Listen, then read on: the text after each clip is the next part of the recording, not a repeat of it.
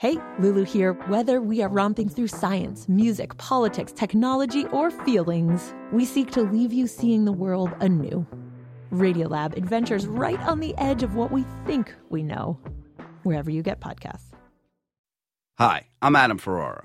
I'm an actor-comedian you might know from my stand-up specials on Comedy Central or the TV shows Rescue Me, Nurse Jackie, or Top Gear. I'm a car guy. I'm going to tell you about an innovation that not only revolutionized the automotive industry, it ushered in the modern robotics era and captured the country's imagination. It was called the Unimate. It was patented in 1961 by an American inventor named George Duval. It was the world's first programmable industrial robot arm. Now, instead of relying on humans to do repetitive, mind-numbing, dangerous factory work, walk it off, Al. A giant robotic arm could do it. And do it more precisely, do it more efficiently, and provide a safer environment for the factory worker. By limiting their fatigue, their exposure to toxic materials and dangerous machinery, it vastly reduced industrial accidents. By the mid-60s, automotive manufacturing was everywhere.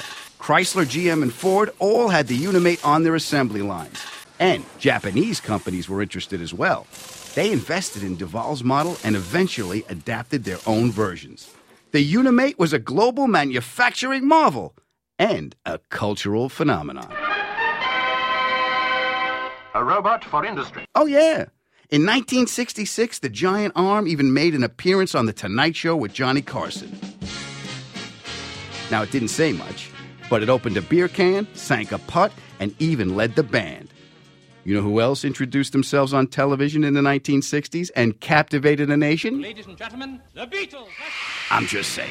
Today, robots make everything. With all due respect to the other innovations on this list, everything comes back to cars. We're a mobile society. Air conditioning, it's in your car. The GPS, it's in your car. The mobile phone. Did you notice the word mobile? Who says, look, I gotta go, I'll call you from the sewing machine? Nobody.